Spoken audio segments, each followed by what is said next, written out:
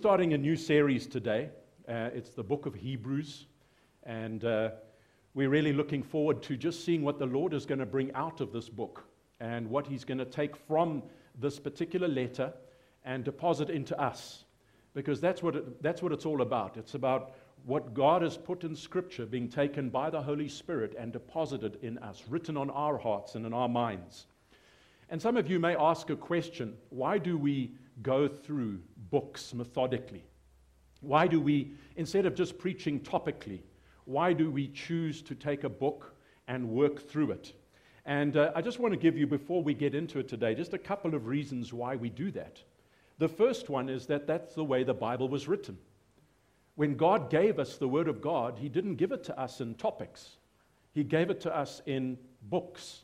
The Bible is a collection. It's like a library of 66 books. And so if God gave it to us that way, then I believe, and we believe, that that's the way we should read it, if we're going to actually get what God wants us to get out of it in its fullness. And so not only that, but it also ensures that we get the whole counsel of God. You know, if we preach topically, we can cherry pick. You know, we can say, what are we going to preach today? We're going to preach on this. And we miss out on things that God has put in His Word that He wants us to get, because we're the ones that are choosing and deciding what we're going to speak. And so it really helps us to emphasize what God emphasizes. It's easy for us, if we just preach topically, it's easy for us to emphasize things that actually aren't emphasized in Scripture. I often minister and work with pastors around the nation. And I've often sat down with them and I've asked them, what are you preaching every Sunday?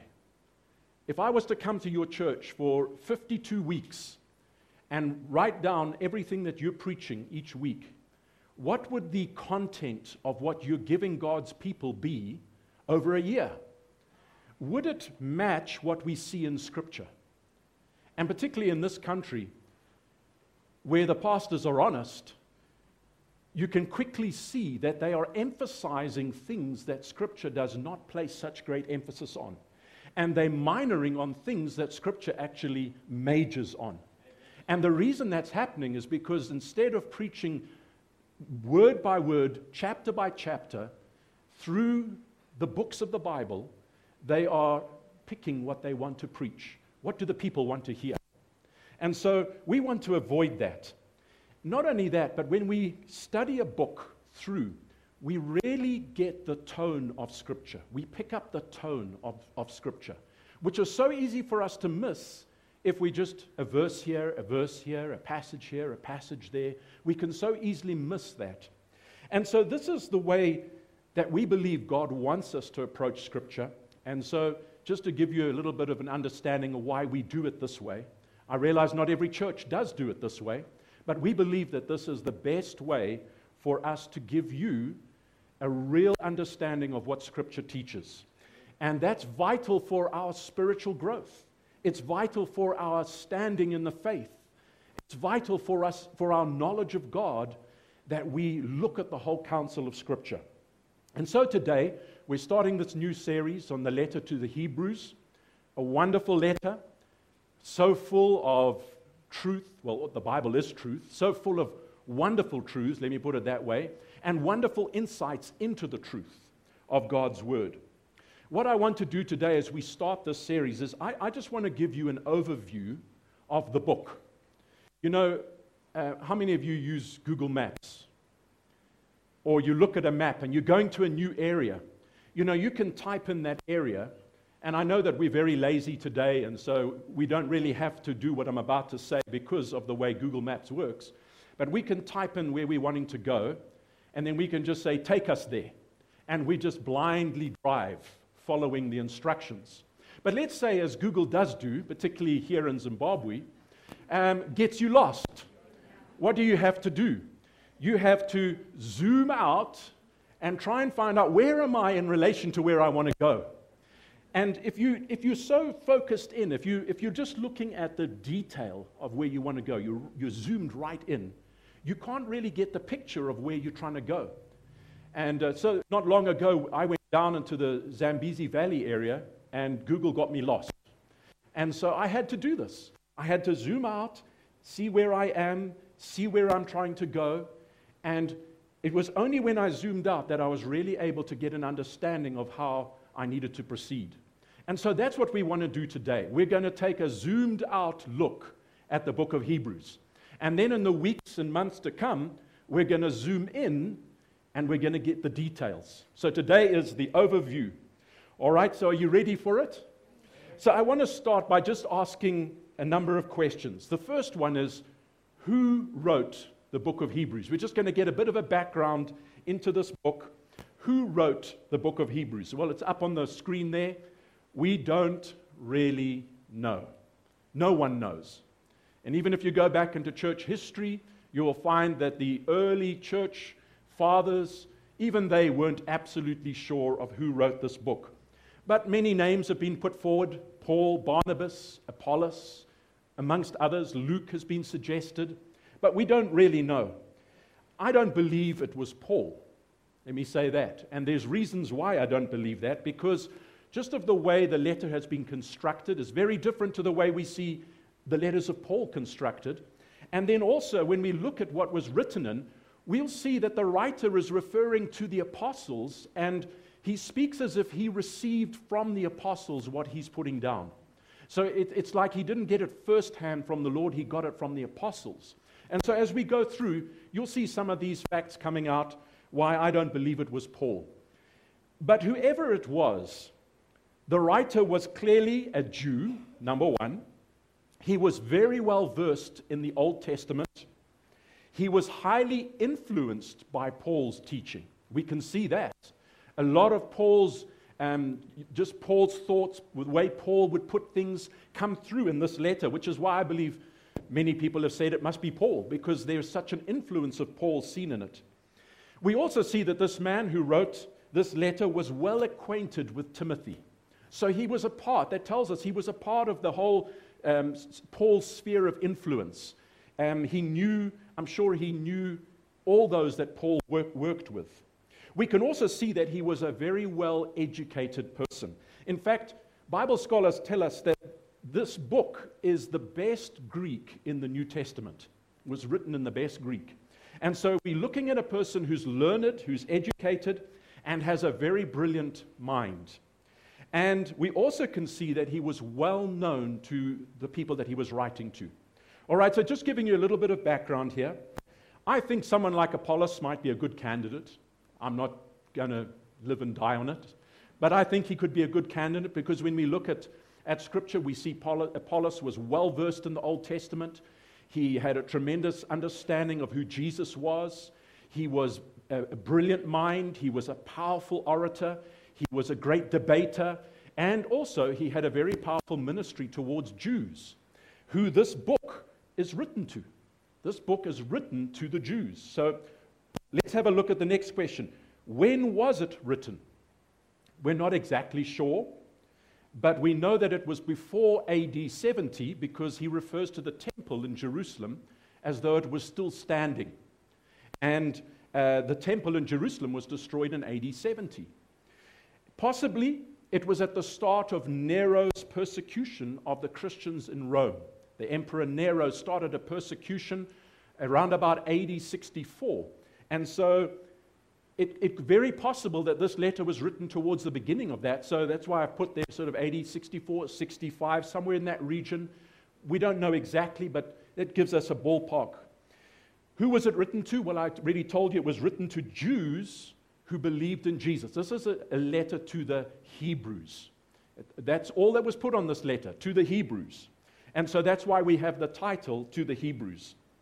We can also see that it was written to Jews because of the way it refers to the Old Testament. I mean, this book is just full of the Old Testament. And not only that, but the language that the writer uses when he refers to Old Testament figures, he refers to them as our forefathers. And so there's just evidence throughout this book that this was written by a Jew to Jews. Where were these Jews located? We don't know exactly, but there's a clue that we get in the book, near the end of the book in chapter 13, when the writer says, "Those from Italy send you greetings." So it suggests to us that it was written to Jews who lived in Rome, in Italy. And he wasn't writing from Italy, but he was writing to people in Italy. And he had some people who were from Italy with him. And so he's conveying greetings from them to their own countrymen, as it were. So that just gives you a little bit of background. Let's move on now and ask the next question. Why was it written? Well, it seems that these Hebrews, these Jews that he was writing to, who had at one time suffered for their faith and suffered considerably. He talks about this in chapter 10, where he says that they were in jail, they were imprisoned for their faith.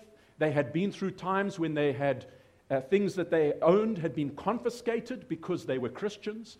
And so they had endured suffering in the past for their faith. And yet, it seems from what we see in this letter that the same group of people were in danger of apostatizing. It seems like they had grown cold towards God to some degree. They had stagnated in their spiritual growth, and they were not where they should be in terms of their spiritual development, considering the time that they had been in the faith. And we'll see as we go through this letter, we'll see that this is the case. The writer says to them, you're still unskilled in the word of righteousness. You're still babies in Christ. And he says, by now you should be teachers. And so he almost rebukes them for the fact that they are not where they should be in their spiritual life, having given the time that they've been in the faith. And so the hint that we get is that they had not been applying themselves to God's word in the way that they had needed to do. And that's why spiritually they had stagnated. We also see him talking about the fact that they were in danger of drifting away. In danger of drifting away. Can you believe this? This is people who had been persecuted for their faith, had stood through those trials, and yet here they are now in danger of drifting away. He talks about the fact that hardness of heart could be creeping in amongst them, and that there could be unbelief and doubt beginning to rise in their hearts. A temptation to turn away from Christ and depart from the faith. And he also warns them against despising and neglecting the salvation that God has brought through Jesus Christ. So we see a group of people that aren't actually in a very good place. They needed strengthening. And so this is what this letter's all about. People that were growing weary, were forgetting certain key truths, and were being overcome by the struggles of being Christians, losing sight of what their faith was really about and who Jesus truly is. And we see in one part of this letter where the writer even warns them of being like Esau. Esau sold his birthright just for a pot of stew. And the writer warns them not to be like Esau, not to exchange the eternal glory of God, the eternal life, this great salvation, for just some temporary relief or pleasure. And so we'll see these kind of exhortations coming through this book continuously, and it just gives us insight into the kind of people, their spiritual state, where they were in their walk with God at that particular time. And so the main theme of this letter is a call for endurance in the faith, even in the face of suffering, hardship, persecution, trials. A call to persevere, for long suffering, and for diligence in the things of God. And not only that, but to put proper value, to place proper value on the grace that God has given us in Christ Jesus, so that we would hold firmly to the hope that we have in Christ. That's really the message that comes through. Now, the writer does three things. He uses three methods, we could say, to convey this message and to deliver this message in this letter. Number one, he sets out to show who Jesus is.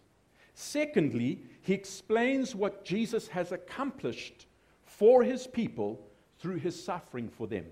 And he looks specifically from the perspective of the Old Covenant and the New Covenant.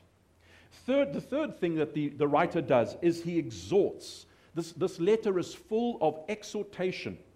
He exhorts, as we said, people towards diligence in the matters of God, towards taking the things of God seriously, towards growth and fruitfulness, endurance, as we've said, and to draw near to God. So there's a real call for people to come towards God, not to stand aloof, not to stand off, not to be apathetic, lukewarm, but to draw near to God in their trials and in all the challenges that they face. And he also does this. Throughout the letter, we're going to see some very strong warnings. Strong warnings about not doing what he's exhorting us to do.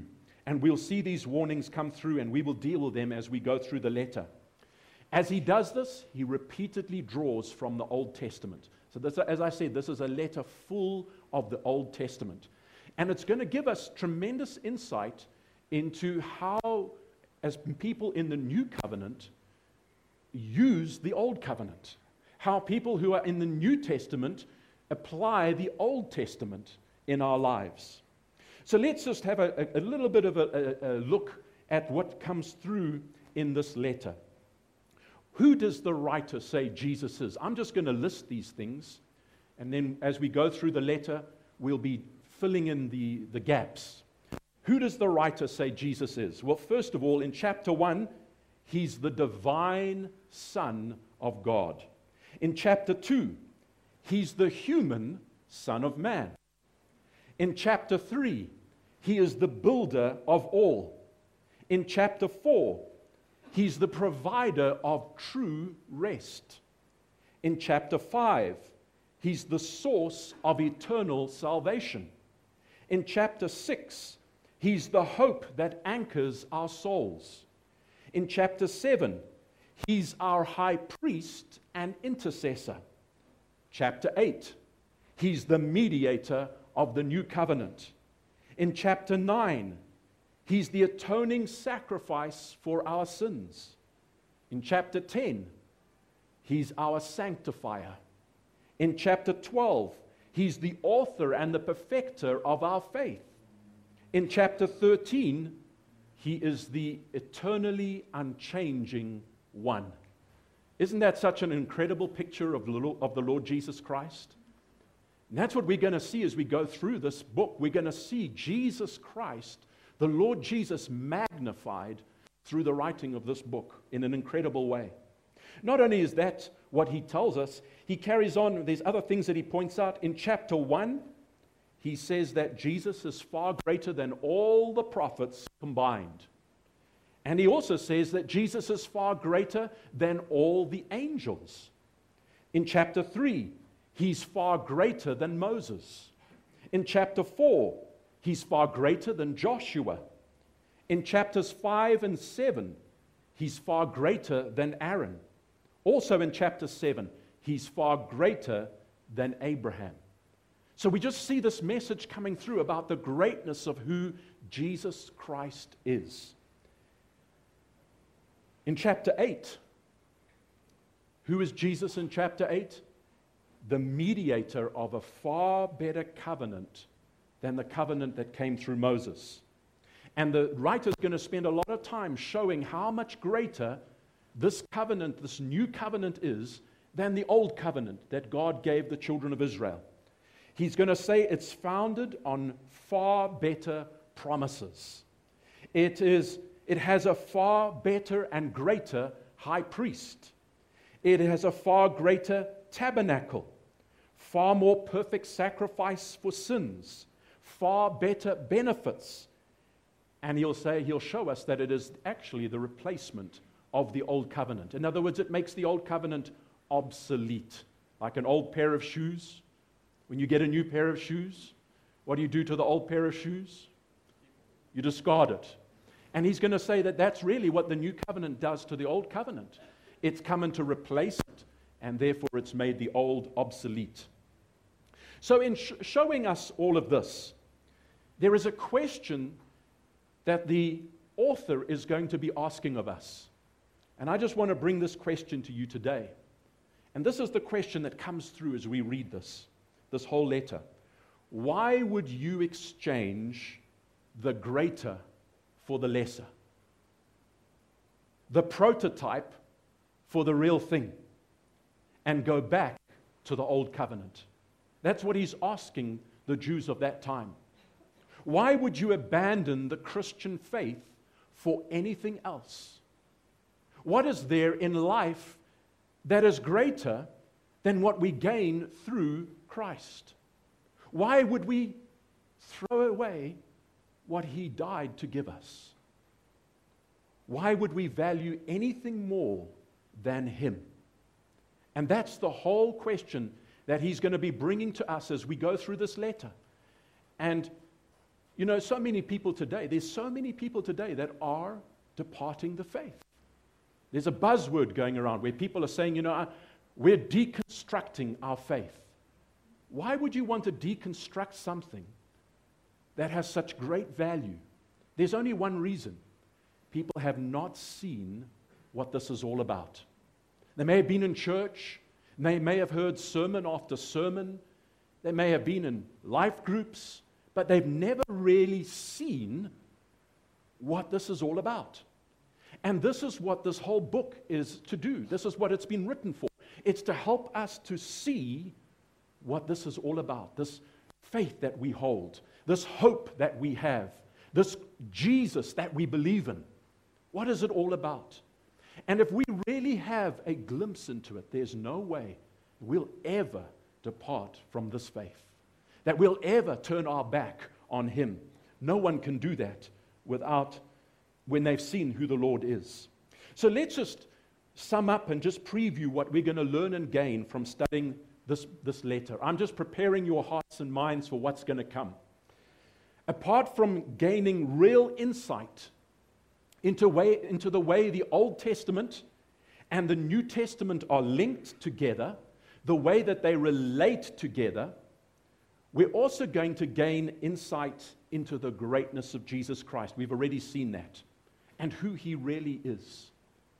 Do you know how important it is that we have a proper understanding and vision of who Jesus is?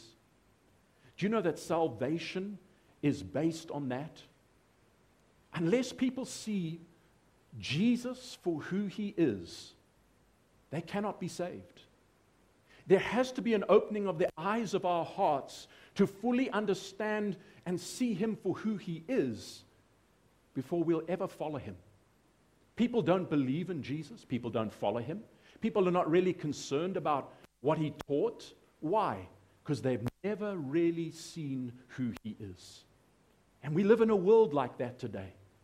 But you know who we are? We are witnesses for Jesus Christ.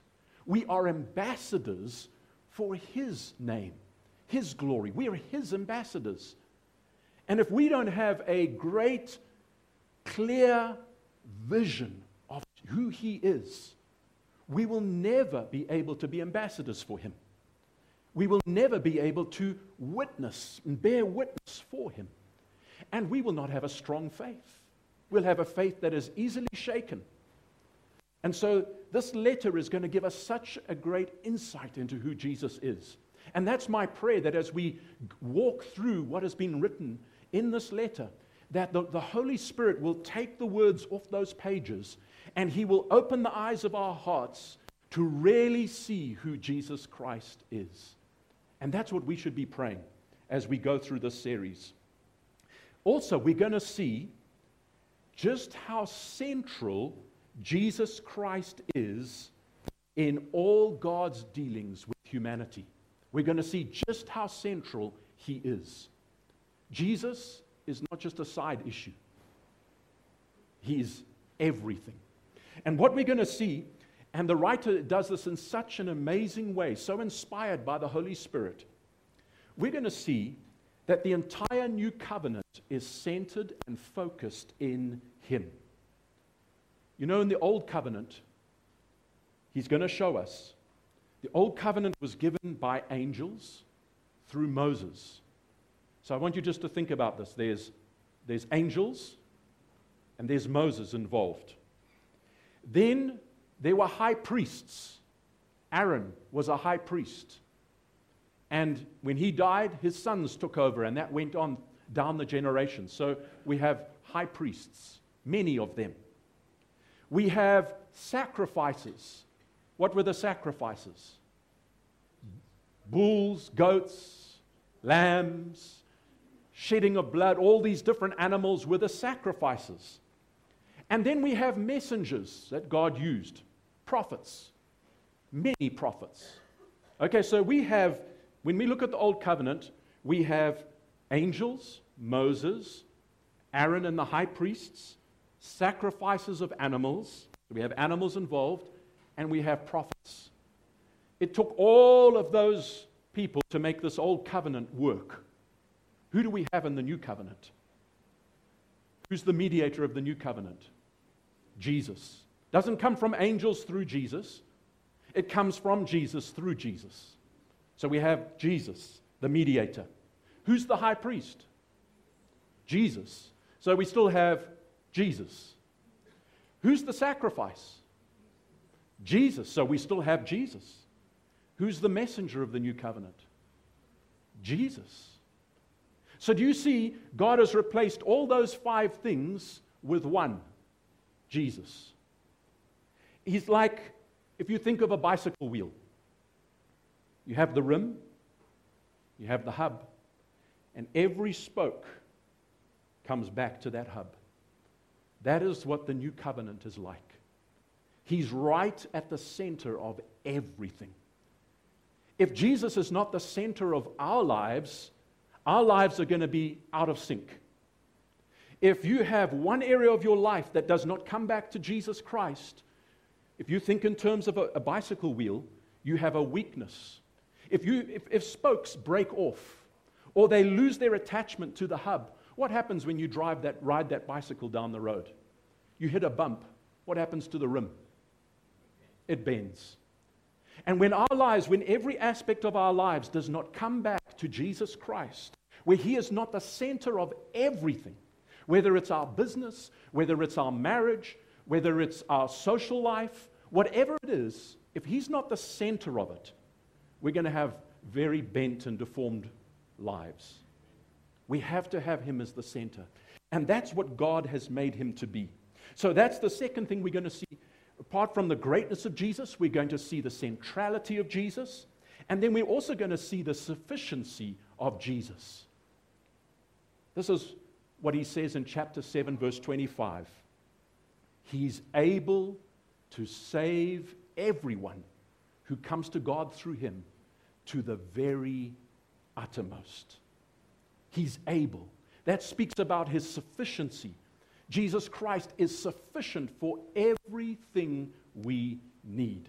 And that means we do not need anything outside of Him. When we have Him, we have everything we need. Paul said in Colossians chapter 2, verse 10, he said, "You are complete in Him." Isn't that wonderful? So we'll see the sufficiency of Jesus Christ. We're also going to see, and we've talked about this a bit, so I won't belabor it again, the absolute necessity for us to endure in the faith, to be diligent in the things of God, to value Christ more than anything else, to be obedient to Him in every aspect of our lives, and never to take what God has given us in Christ for granted. To place the highest value on what God has given us. And then we're going to see this. And this, I believe, is a key statement here. Our ability to endure in times of hardship and persecution will be in direct proportion to the clarity with which we see who Jesus is and what He has accomplished on our behalf. Shall I say that again? Our ability to endure in times of hardship and persecution, challenges and trials will be in direct proportion to the clarity with which we see who Jesus is and what He has accomplished on our behalf. the clearer vision we have of that, the clearer understanding we have of that, the stronger we are going to be. Okay? We'll become unshakable. No matter what trial comes our way, no matter what circumstance we find ourselves in, there will come a strength inside us that cannot be shaken. That's the faith that we see the apostles had. Why? They saw who Jesus is, and they understood what he had done for them. So, this letter that's written 2,000 years ago, although it was written to Jews by a Jew, contains in it universal and timeless truths. We're not reading an ancient document that's irrelevant to the 21st century. We are reading words that are universal and timeless. The writer in chapter 13, verse 8 said this: Jesus Christ is the same yesterday, today, and forever. The Jesus that the writer all those years ago wrote about is the same today as he's always been, and he will be that way forever. What he's accomplished through his coming into this world, his death, his resurrection, his ascension to God's right hand, has been accomplished, he'll say in this book, we'll see it, once and for all. What Jesus did has bearing today for everyone. It has bearing for whoever will believe in him. It wasn't just for the Jews that this letter was written for. It's for us here seated in this room.